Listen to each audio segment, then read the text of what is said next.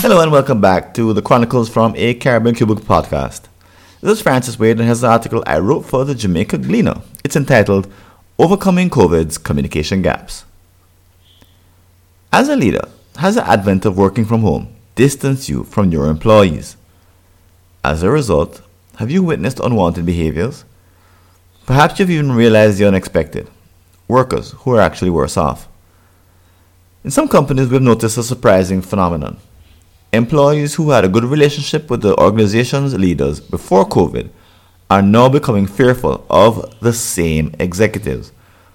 In other words, a certain anxiety has arisen. It's led to many staff members working longer and harder, but this added effort doesn't come from a healthy place. Ultimately, this behavior does more harm than good because it's being driven in a way that's not sustainable. The problem. The average Jamaican worker operates in a perpetual state of low anxiety. The proof? Managers who arrive here from other countries notice talented individuals who act like victims. Furthermore, many of our workers thrive when they migrate to more supportive environments. On a daily basis, local staff members cope with their fears by developing a heightened sensitivity towards the big man or boss lady. Outsiders are shocked to see the deference our employees give to powerful people, going out of their way to elevate and big them up. For example, staff members in some organizations know exactly where the top manager is at all times. When she's absent, work comes to a halt. In others, people scan the CEO's demeanor to understand his mood. They broadcast the news internally if he's on the warpath and warn their colleagues to act accordingly. But these are all just survival techniques. Our workers develop these habits because leaders embody a threat to their well-being. As in slavery, the wrong word from the wrong leader can lead to dire outcomes: public shame, disrespect, and separation. While the exact coping mechanisms may vary, their intent is the same: to relieve the state of anxiety. And to some degree, they succeed.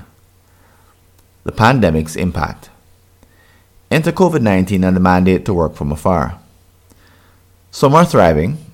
They have escaped the scrutiny of micromanagers and enjoy a fresh freedom to be productive.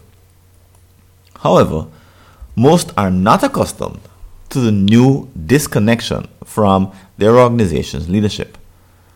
Now, they're left to their own thoughts and worst fears. A bad thing. Here's why it happens.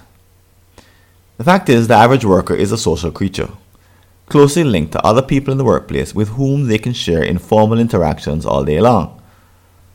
Any scary news or rumors were, before COVID, moderated by the presence of their colleagues, even if no words were passed. At a glance, one could gather critical information by simply observing the environment. Furthermore, if the CEO happened to walk through the company, staff could feel comforted by her proximity, reducing their anxiety. The quality of her good morning and the quickness of her pace communicated valuable messages.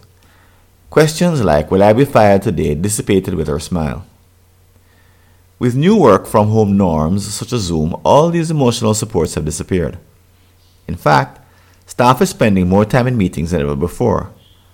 Perhaps it's all an effort to compensate for the lack of informal communication, which has fueled rumors and driven up anxiety. Creating the contact people need.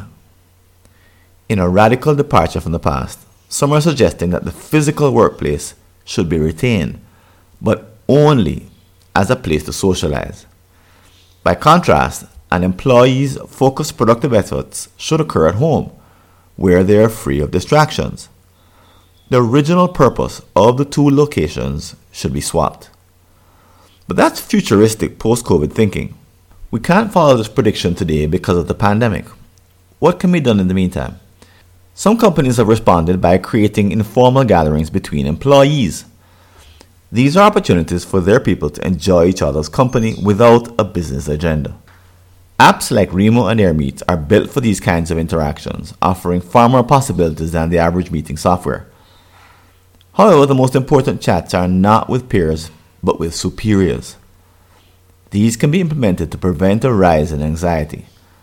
In spite of busy schedules, some companies are including executives in game nights, cocktail hours, joint training, and other gatherings. These are designed, scripted activities, not just random hangouts, which are meant to reduce emotional distance from bottom to top. In this context, these informal but intentional interactions between leaders and staff serve an important purpose. They help compensate for a cultural challenge in the Jamaican workplace.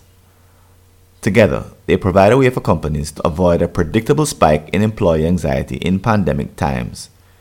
It's a corporate tactic suited for the distance we're forced to maintain.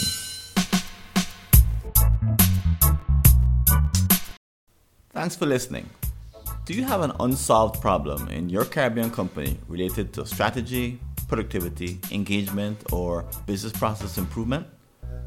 Just visit a searchable listing of all my prior articles and you may be able to help yourself to a fresh line of thinking. Go to blog.fwconsulting.com or see the show notes.